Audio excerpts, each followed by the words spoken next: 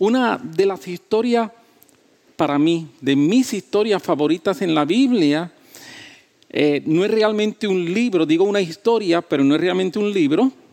Es la historia que se entrelaza entre los libros de Esdras, Esther y Nehemías. Y lo dije en ese orden. Si usted lo lee en la Biblia, va a ser Esdras, Nehemías y Esther. Pero históricamente hablando, la historia se entrelaza, es Esdras, Esther y Nehemías. Ese es el marco histórico. Y a mí siempre que me toca leer esos libros, de verdad los disfruto tanto y tanto y tanto. Siempre aprendo cosas nuevas. Nosotros encontramos tantos y tantos principios en esa historia entrelazada entre Esdras, Esther, Nehemías, que es increíble. Nosotros vemos principios que tienen que ver con relaciones humanas, principios que tienen que ver con fe, con lo que es esforzarse, con lo que son inclusive estrategias de gerencia. Dicho sea de paso, muchos libros de gerencia van especialmente a Esdras para extraer principios de cómo Esdras gerenció la construcción o la reconstrucción del muro. O sea que ahí hay principios extraordinarios de gerencia, hay principios sobre lo que es pasión por el Señor, pasión por la obra, pasión por lo que Dios está haciendo, pasión por su palabra, pasión correcta, pasión adecuada y voy a decirlo, pasión necesaria. Creo que uno de los engaños del enemigo ha sido tratar de tener cristianos desapasionados, cristianos muy light. Cuando en la Biblia la relación con Dios es una relación que está llena de pasión.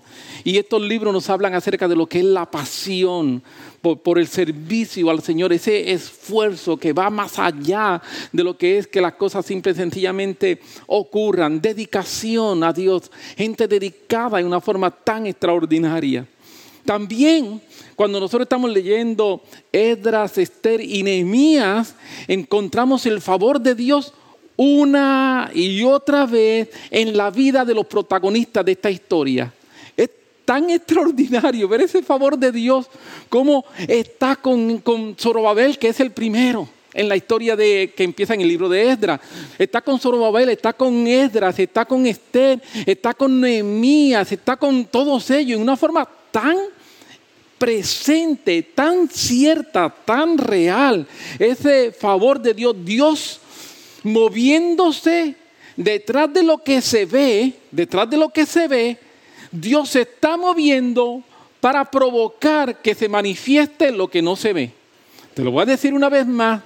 Dios está moviéndose detrás de lo que se ve, tras bastidores, como diríamos. Dios está moviéndose allá detrás para lograr que se manifieste lo que no se ve. La victoria es tan extraordinario. Y hoy yo quiero simple y sencillamente, de los muchos principios, quiero hablar de uno de ellos. Vamos a dialogar acerca de cómo enfrentar el temor. Cómo enfrentar el temor.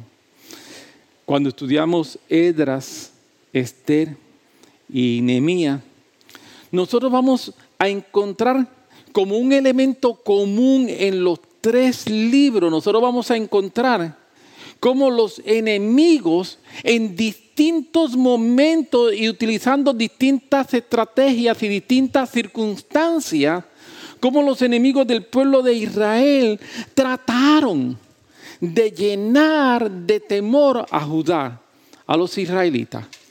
Usaron distintas estrategias, distintos momentos, distintas circunstancias, distintas maneras, distintas formas, distintos vehículos para traer temor. Pero en fin de cuentas, lo que estaban tratando de hacer era exactamente lo mismo. Vamos a leer, por ejemplo, Esdras capítulo 4, versículo 4. Dice: pero el pueblo de la tierra se refiere a los no israelitas, a los no judíos, a los gentiles. Pero el pueblo de la tierra intimidó al pueblo de Judá y lo atemorizó para que no edificara. ¿Vieron cuál era el propósito? El pueblo de la tierra vino contra el pueblo de Judá, lo intimidó, lo atemorizó para que no edificaran. Los enemigos de Israel trataron de traer desánimo, miedo, frustración en el pueblo de Israel con un propósito: detener la obra que estaban haciendo. La intimidación, el miedo que el enemigo trae contra el pueblo de Dios, lo que busca es detener lo que el pueblo está haciendo en su compromiso y en su relación con Dios. Eso era lo que andaban buscando. Vamos a leer un momentito Esther. Voy a leer Esther capítulo 5, versículo 9, y estoy leyendo a propósito en esta ocasión Biblia a las Américas, y ya mismo digo por qué. Salió Amán. Amán es el hombre que se había levantado con el propósito de destruir a Israel. Amán es el hombre que se había levantado para que Israel dejara de existir como nación. Y dice: salió Amán aquel día alegre y con corazón contento. Salió alegre y con corazón contento porque lo habían invitado a un banquete exclusivo, un banquete VIP. Solamente iba a estar el rey, él y la reina era quien los invitaba.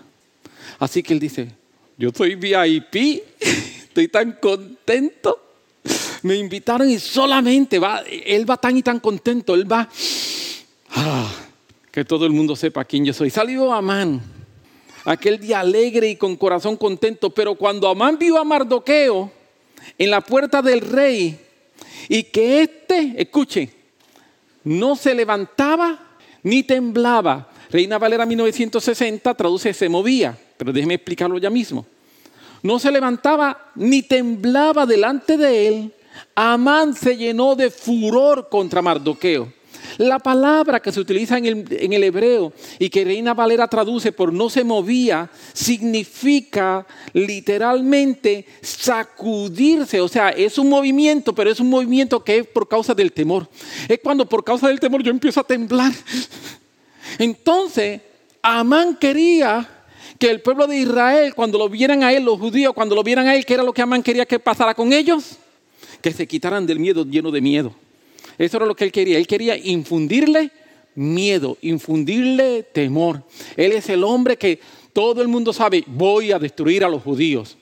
Así que cuando cualquier judío me vea, ¿qué tiene que hacer? Temblar de miedo, porque yo los voy a destruir. Y viene Amán, va caminando y se encuentra con Mardoqueo. Y Mardoqueo no le da miedo. Mardoqueo no empieza a temblar, no se le quita del camino.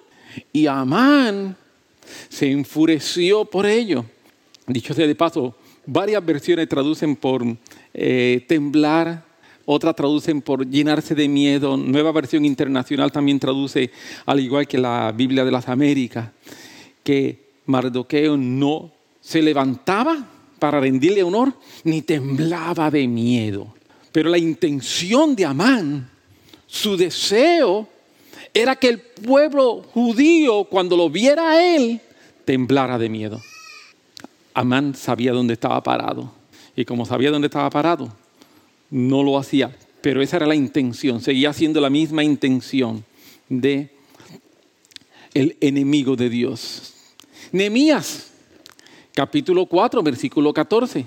Después miré y me levanté y dije a los nobles y a los oficiales y al resto del pueblo: no temáis delante de ellos.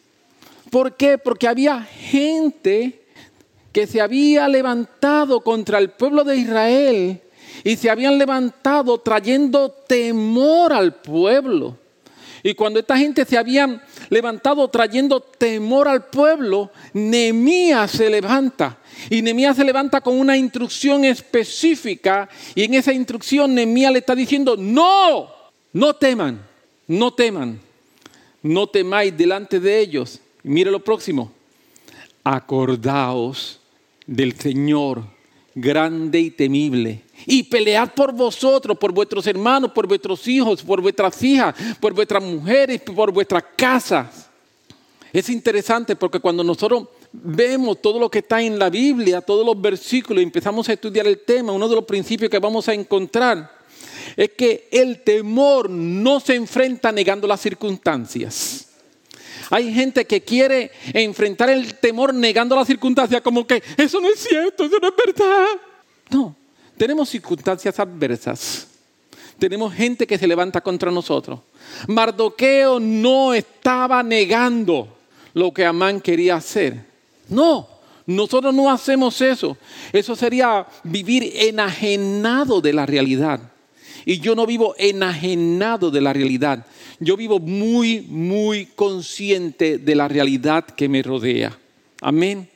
Y yo vivo muy consciente del peligro que me rodea. Yo vivo muy consciente de que el enemigo de nosotros está buscando destruir nuestras vidas. Yo estoy consciente de ello. Por eso, escúcheme bien, aleluya. Cuando el enemigo se levanta contra mí y hace guerra contra mí, ¿sabes qué? A mí no me sorprende. Aleluya. A mí no me sorprende cuando el enemigo hace guerra. Cuando yo me sorprendo es porque yo estoy ignorante de que tengo un enemigo. Cuando yo sé que tengo un enemigo y el enemigo viene y hace guerra contra mí, entonces eso a mí no me sorprende en absoluto. Y era lo que Amán hacía. Era lo que Mardoqueo hacía. Venía Amán caminando con su estilo de arrogancia y posiblemente prepotencia. Exactamente, Billy. Que Billy está haciendo como Amán caminaba. Venía él caminando con ese estilo. Y Mardoqueo decía, como diría David, tú vienes contra mí con espada y jabalina, mas yo vengo contra ti en el nombre del Señor. Vino el gigante Goliat. Yo soy gigante, tú eres insignificante. Y David le dice, tú podrás venir ante mí con mucha fuerza, pero yo vengo delante de ti con el nombre del Señor. Amén. El temor no se enfrenta negando mis circunstancias. El temor se enfrenta con el conocimiento de que Dios está con nosotros. Por eso es que Nehemías le dice, no temáis delante de ellos, acordaos del Señor grande y temible. No se enfrenta el temor negando mis circunstancias. El temor se enfrenta sabiendo que Dios está conmigo. Una vez traemos a la memoria quién es Dios, entonces nosotros podemos enfocarnos correctamente para luchar adecuadamente. Pero cuando yo no traigo a la memoria quién está conmigo, entonces puedo ver la guerra y las circunstancias ciertas, verdaderas, que vienen y son circunstancias muchas veces peligrosas. Y esas circunstancias vienen y nos van a atacar y atacan nuestra mente. Notemos que cuando el pueblo sintió temor, la fórmula de Nehemías fue recordarles a ellos quién es Dios. En el pasado hemos dicho que una de las características del temor, y la quiero repetir, es que es paralizante. Y es paralizante porque el temor nos presenta un futuro lleno de calamidad, nos presenta un futuro incierto y nos presenta un futuro en el que no vamos a poder lograr las cosas que necesitamos. Pero cuando nosotros recordamos la bondad de Dios, como decía Francis ahorita en el video que se pasó, si tengo una palabra, ¿por qué vivir como si no la tuviera? Si tengo una palabra, ¿por qué vivir como si no la tuviera? El temor viene a tratar de quitarnos el conocimiento que nosotros tenemos sobre Dios. Pero son esos los momentos en que nosotros venimos a recordar lo que Dios está haciendo en nuestras vidas. En un momento determinado, Moisés con el pueblo de Israel están confrontados en una situación similar.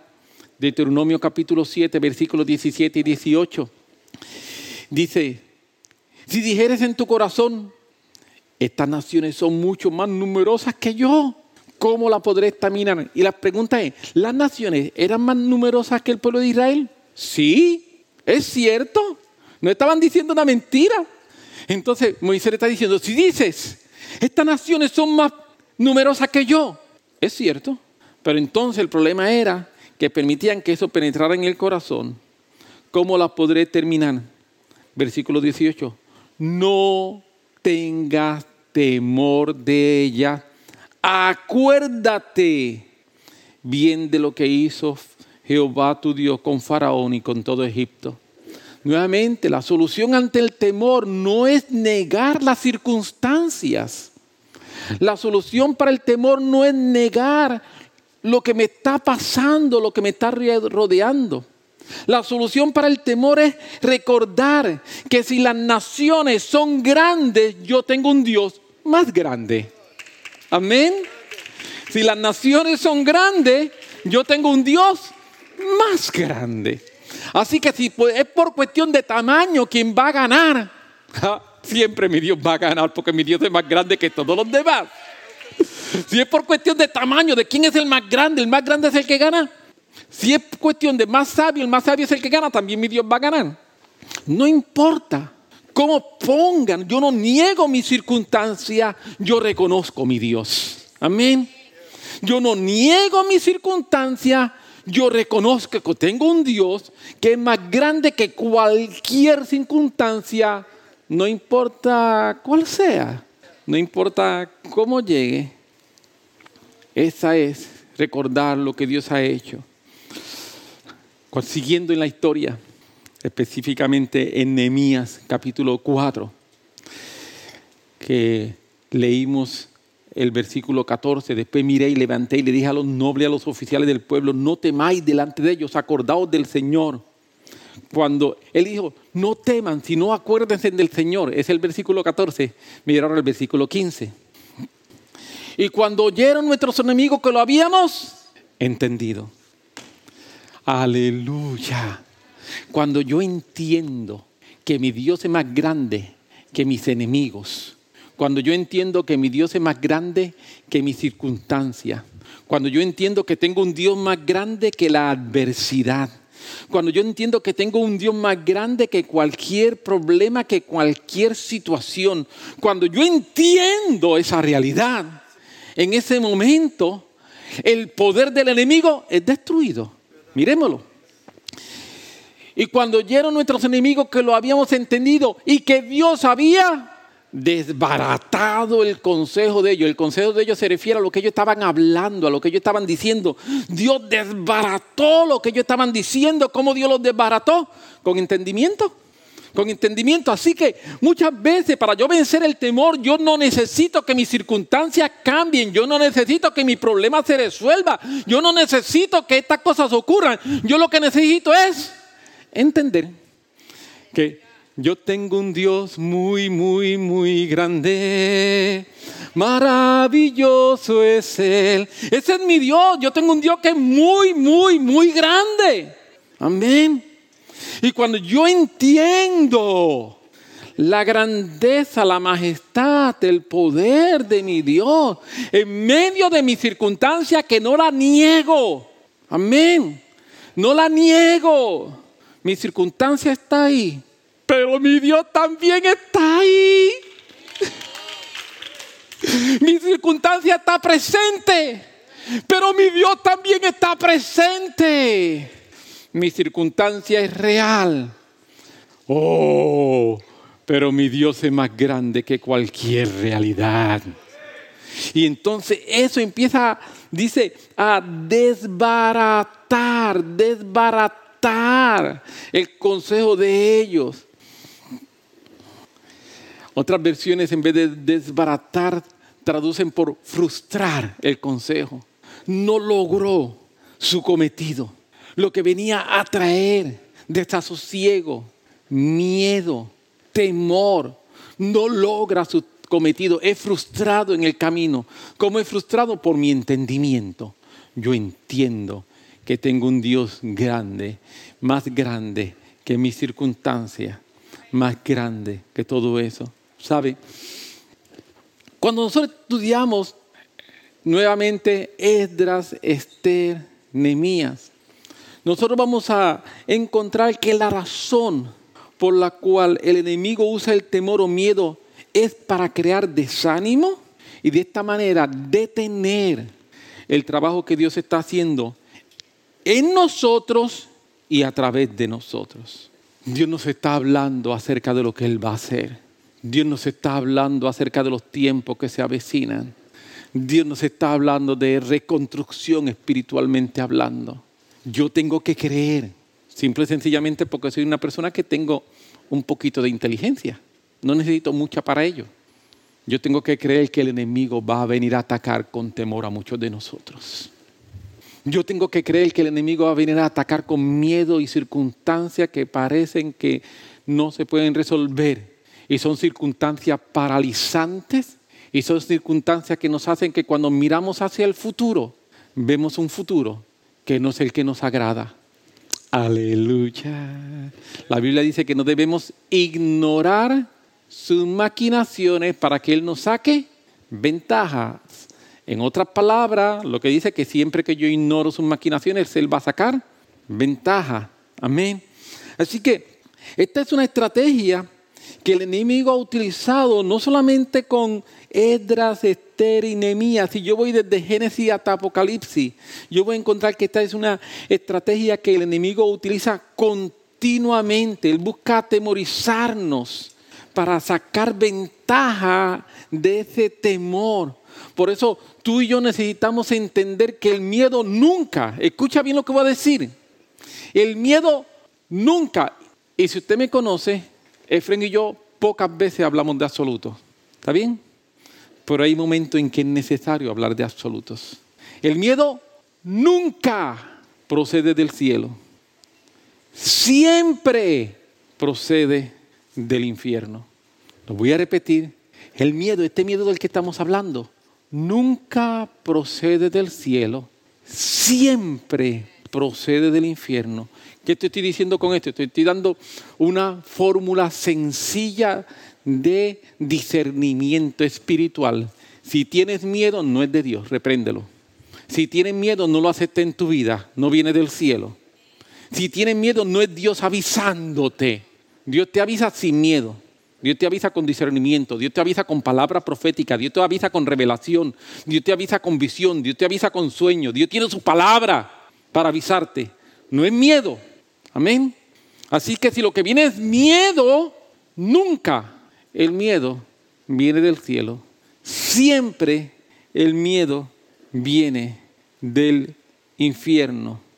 La solución al miedo es entender que Dios está con nosotros, no importando qué. Amén.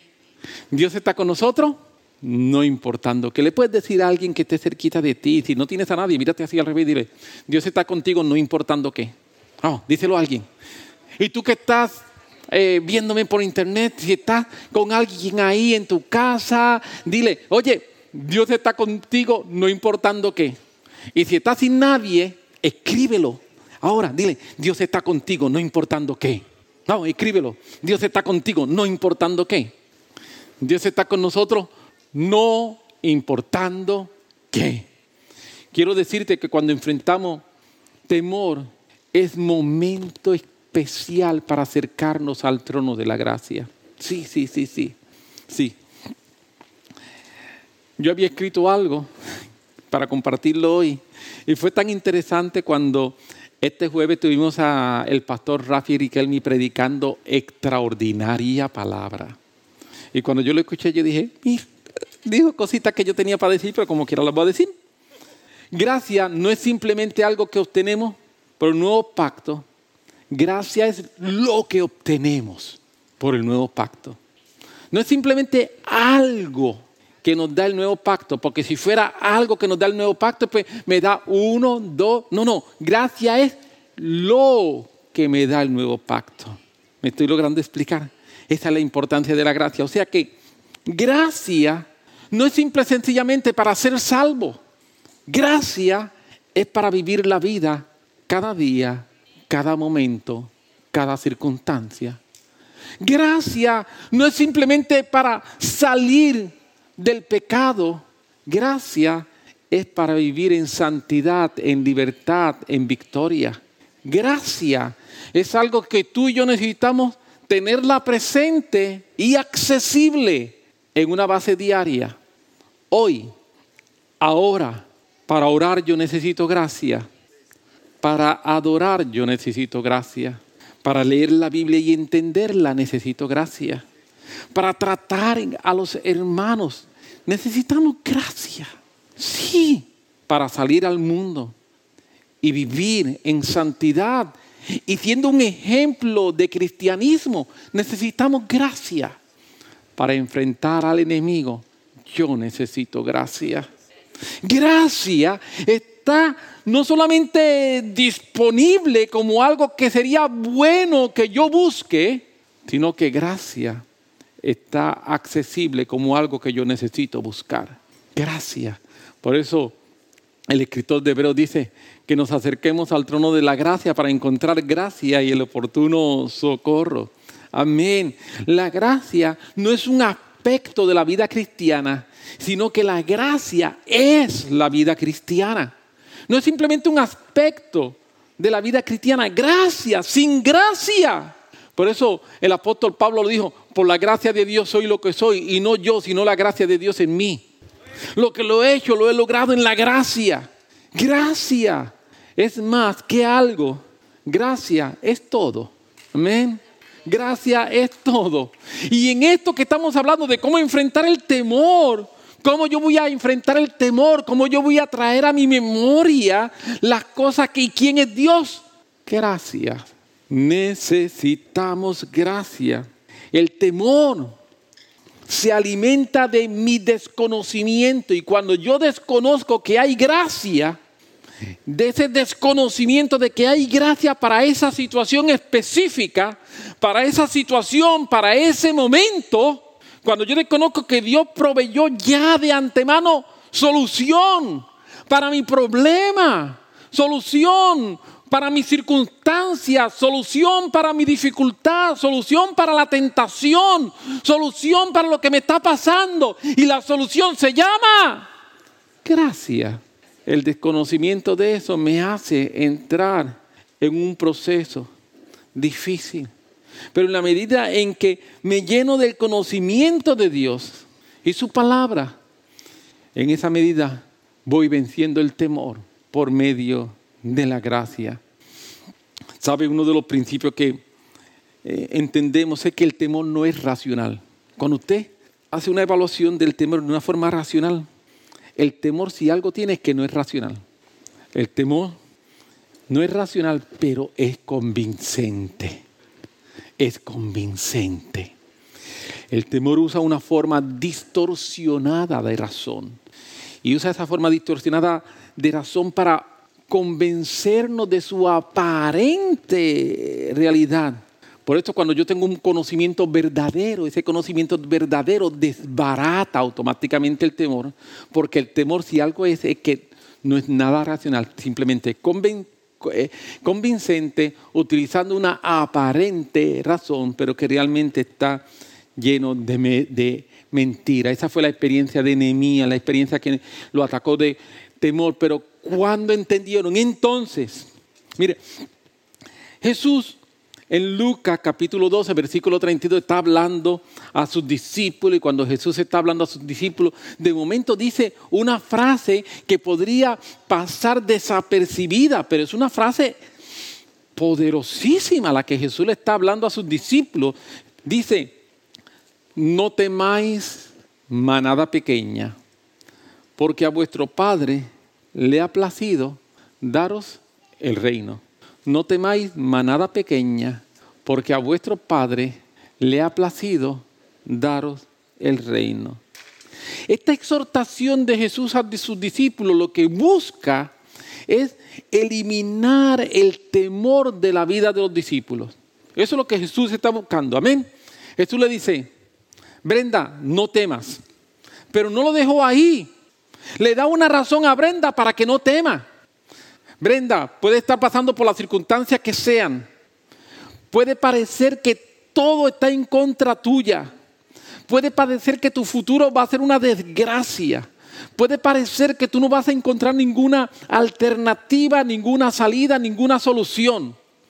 Pero Dios te dice, Brenda, no temas. Y Brenda dice, en medio de mis circunstancias, en medio de todo lo adverso, en medio de toda la dificultad, en medio de toda mi realidad. Porque recuerden, nosotros no estamos negando realidades, amén. Dios te está diciendo, no temas. Sí, ¿por qué tú no vas a temer? Porque a tu Padre, al que está sentado en el trono, a tu Padre, el que gobierna el universo, a tu Padre, el que habla y las estrellas comienzan a brillar, a tu Padre, el que crea de lo que no existe, a tu Padre le ha placido darte el reino. ¿Qué? Sí. Si a tu Padre le plació darte el reino, o sea, ya es algo que Él dijo, Brenda, yo quiero darte un buen regalo. ¿Sabes el regalo que te voy a dar? Te voy a regalar el reino. Te voy a regalar el reino. Por eso, como ese es mi regalo para ti, no temas de nada. No temas de tus circunstancias, no temas de tus situaciones, no temas de tus problemas, no temas de lo que te están diciendo, no temas de quien se levante en contra de ti. En fin de cuentas, todo eso puede ser cierto, pero yo decidí darte reino.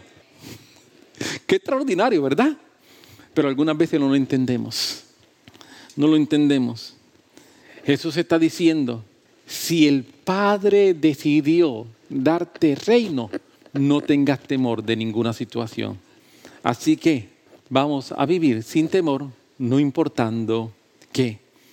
Continuamente en nuestro caminar, nosotros vamos a tener que tomar decisiones y vamos a tener que decidir si voy a actuar movido por temor o movido por fe. ¿Actúo movido por temor a mi circunstancia o por fe a la promesa del reino? Continuamente. Tú y yo, no tiene que haber pasado ya. Y si no te has dado cuenta, te pasó y no te diste cuenta.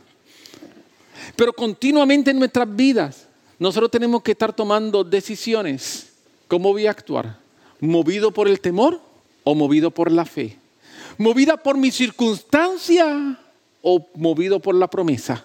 Mi promesa es reino. Solo fe nos brinda a ti y a mí la oportunidad de ver milagros. Podemos vivir y tomar decisiones basadas en el temor. Pero quiero decirte, siempre que tomo decisiones basadas en el temor, basadas en mis circunstancias, en mis fracasos, no voy a estar caminando hacia mi destino. Estoy caminando hacia otro lugar. Amén. ¿Sabes que la Biblia dice que Dios tiene un destino para mí? Amén. Dios tiene un destino para mí. Me gusta, Mark Batterson dice lo siguiente. El problema no es sentir miedo. El problema es permitir que el miedo dicte nuestras decisiones. El problema no es sentir miedo. El problema es permitir que el miedo dicte nuestras decisiones. Y sigue diciendo Mark Batterson, y voy a tratar de desempacar un poco este último concepto de fe es el proceso de desaprender temor. Yo lo leí y dije, ¿what? Fe es el proceso de desaprender temor. Y para desaprender temor, quiero utilizar un salmo.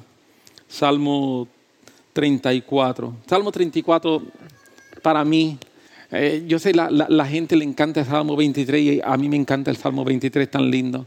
Me encanta el Salmo 51, el Salmo 127.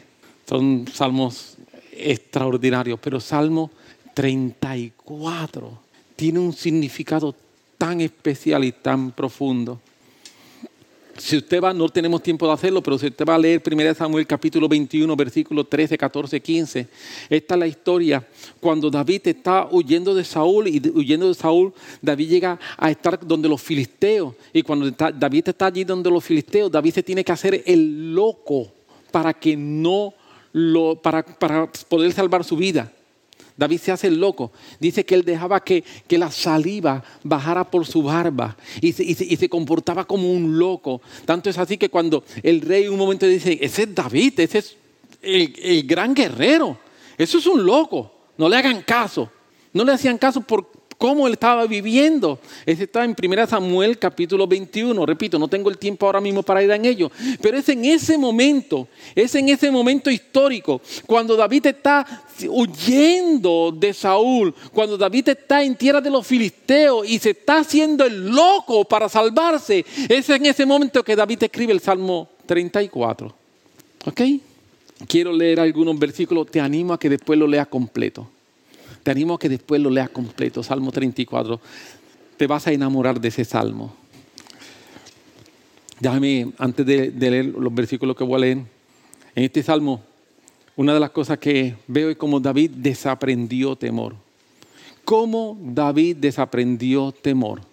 Escúchame. David desaprendió temor de la siguiente manera. Él cambió el temor por temor. Aleluya. Te lo voy a repetir y no me equivoqué, sé lo que estoy diciendo. David desaprendió temor. ¿Cómo David desaprendió temor? La manera en que David desaprendió temor, tú ves que me estás viendo en tu casa, la manera en que David desaprendió temor fue que David decidió cambiar temor por temor. Vamos a leer algunos versículos. Salmo 34, 4. Busqué a Jehová y él me oyó y me libró de todos mis temores. Permíteme decirte que cuando David está en medio de esta situación es cuando él se está haciendo el loco. Saúl lo está buscando. Si los filisteos lo ven a él normal, lo van a matar. Y David, en medio de toda esa situación, David estaba lleno de temores. ¿Por qué David está lleno de temores? Porque hay unas circunstancias que son unas circunstancias ciertas. Hay unas circunstancias que son unas circunstancias reales. El ejército de Saúl lo está buscando para matarlo. Él es un enemigo de los filisteos. Donde quiera que él se meta, hay la posibilidad de que lo van a matar. Así que su vida en un momento se llenó de temor. Y cuando su vida se llenó de temor, ¿qué hizo David? David fue delante de Dios. Busqué a Jehová y él me oyó. ¿Y qué hizo Dios? Lo primero que hizo Dios no es que lo libró de sus enemigos. Nosotros queremos que Dios me libre de mis enemigos. Pero yo quiero decirte, antes de Dios librarme de mis enemigos, Dios quiere librarme de mis temores. Sí, porque si me libra de mis enemigos y no aprendo a trabajar con mis temores, mañana voy a estar en la misma situación y en la misma circunstancia. Así que antes de Dios librar a David de sus enemigos, lo cual hizo, aleluya, antes de Dios librar a David de sus enemigos, Dios tuvo que trabajar algo dentro del corazón de David, y fue que Dios tuvo que librar a David de sus temores. Amén. Salmo 34, 7. El ángel de Jehová acampa alrededor de los que le temen y los defienden. La estrategia que Dios usó para librar a David de sus temores fue que David entrara en el temor de Dios. Lo voy a repetir. La estrategia que Dios usó para librar a David de sus temores fue hacer que David entrara en el temor de Dios. Y cuando David entra en el temor de Dios, ese temor de Dios fue sacando fuera el temor de sus enemigos, el temor de sus circunstancias, el temor de su realidad en ese momento. Leamos otro versículo más para ir avanzando. Salmo 34, 9. Temed a Jehová vosotros sus santos, pues nada falta a los que le temen. David está entrando. Busqué a Jehová, él me oyó, me libró de mis temores. Ahora estoy entrando en el temor de Dios. Ahora estoy entrando a entender el temor de Dios. Estoy entrando en esa relación donde voy comprendiendo el temor de Dios y dice, temed a Jehová todos sus santos, pues nada le falta a lo que le temen. Pero mire, cuando David está escribiendo esto, él está como un loco. Y David dice, si yo temo a Jehová, nada me va a faltar. Él está hablando proféticamente. Él está hablando sobre su futuro. Porque ya su futuro no es el futuro, aquel negro, oscuro, cuando él estaba lleno de temores. Cuando él estaba lleno de temores, él miraba hacia el futuro, todo lo que veía era oscuro. Tristeza, angustia, persecución. Pero cuando fue librado de sus temores, ahora él mira a su futuro. Y cuando él mira a su futuro, él puede ver que nada falta a los que temen a Jehová. Y él empieza a hablar proféticamente. Él empieza a hablar acerca de su mañana. Yo quiero decirte, comencemos a hablar de nuestro mañana. No hable de tu circunstancia, no hable de lo que el temor te está diciendo. Cuando yo empiezo a temer a Jehová, yo sé que nada le falta a los que temen y puedo empezar a hablar proféticamente. Yo temo a Jehová, así que yo sé que mañana yo tengo un futuro extraordinario. Yo sé que yo tengo un futuro grande. Yo sé que Dios es el Dios que va abriendo camino. Yo sé que Dios es el Dios que me va guiando. Yo sé que es el Dios Jehová Shammah. Yo sé que Él es el Jehová Jireh. Yo sé que Él es quien está conmigo. Si le va a dar un aplauso, dárselo bien fuerte al Señor. Aleluya. Gracias, Señor. Porque tú eres ese Dios que nada le falta a los que te temen. Gracias, gracias, gracias, gracias, gracias, Señor. Aleluya.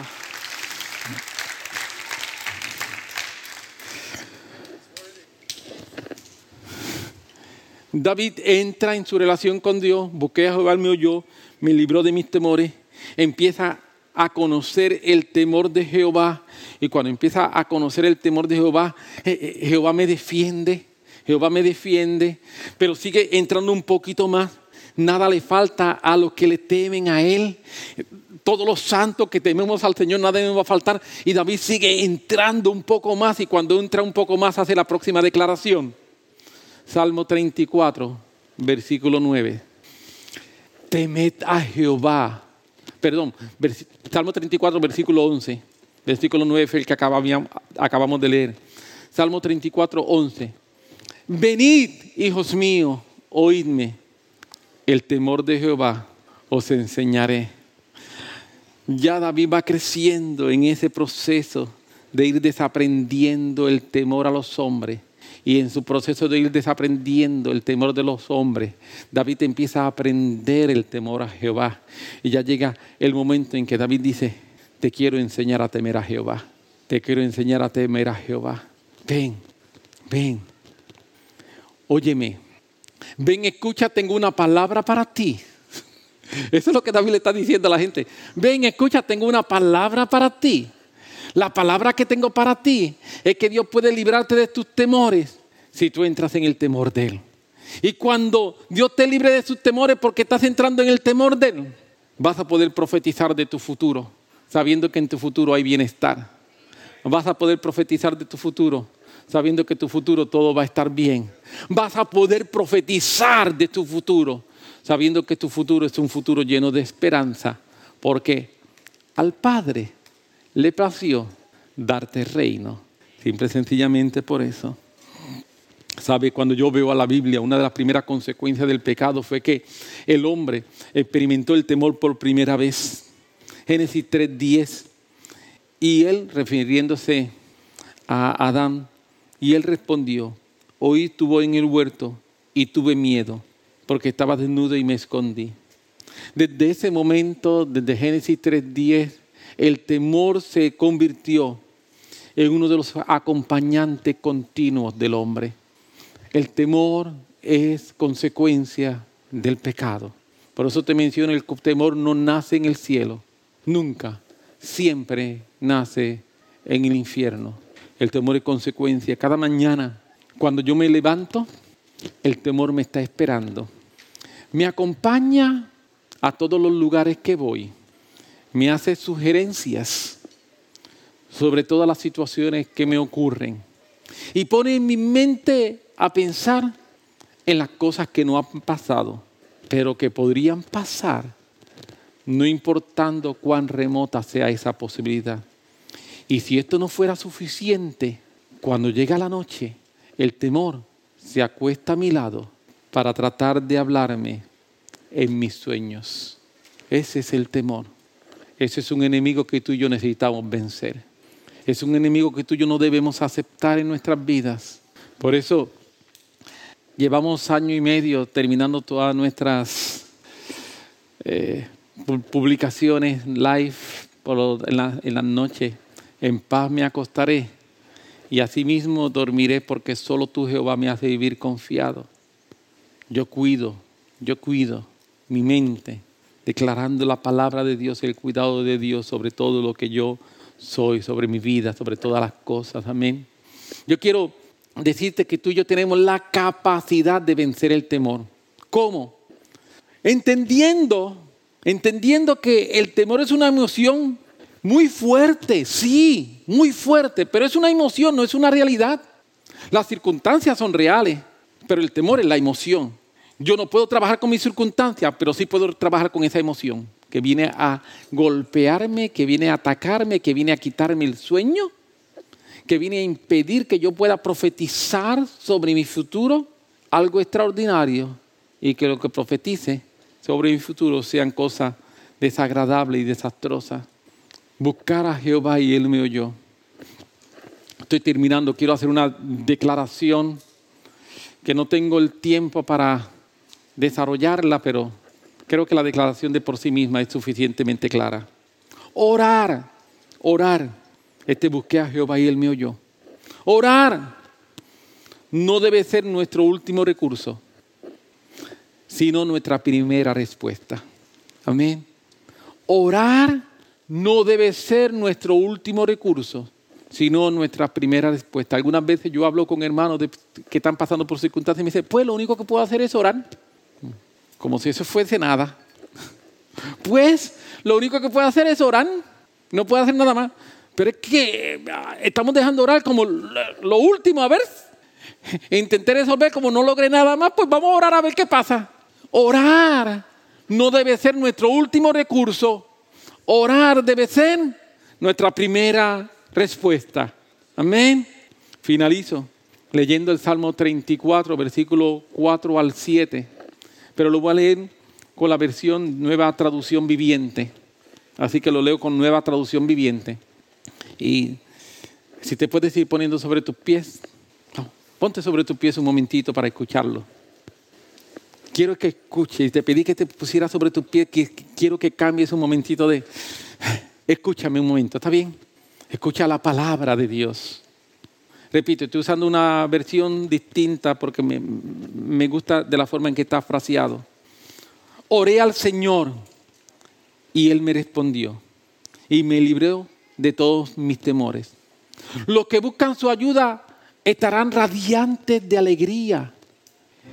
Ninguna sombra de vergüenza le oscurecerá el rostro. En mi desesperación oré y el Señor me escuchó. Me salvó de todas mis dificultades. Pues el ángel del Señor es un guardián. Rodea y defiende a todos los que le temen. Padre, gracias. Gracias por tu palabra. Gracias por lo que tú estás haciendo. Gracias por tu misericordia. Gracias por tu verdad. Gracias por tu vida. En el nombre de Jesús, estamos aquí. Yo quiero orar y por lo que hemos hablado. Yo creo que tú estás edificando algo extraordinario en medio nuestro. Yo creo que tu palabra que ha venido durante todos estos meses, durante todos estos años, pero en forma específica estos meses que ha sido tan enfático, busca edificar, proyectarnos y llevarnos a unos deseos tuyos. Señor, y cuando estudio tu palabra, descubro la intención del enemigo de venir y atacar con temor para detener la obra. Pero yo me levanto con mis hermanos y lo levantamos diciendo: voy a buscar a Jehová y sé que Él me va a escuchar y me va a librar de todos mis temores. Voy a entrar, Señor, en entender. Voy a entrar en entender. Y sé, Señor, que en la medida en que voy entendiendo, tu gracia es abundante. Tu gracia está conmigo. Y tu gracia me amplía, como dice el Salmo, mi manera de pensar. Esa gracia que no es simplemente para ser salvo, sino que es para vivir cada día, cada momento. Esa gracia que es para enfrentar mis situaciones y mis circunstancias, porque yo sé, entiendo que Dios está conmigo. Y si Dios está por nosotros, ¿quién? ¿Quién contra nosotros? Si Dios está por nosotros, ¿quién contra nosotros?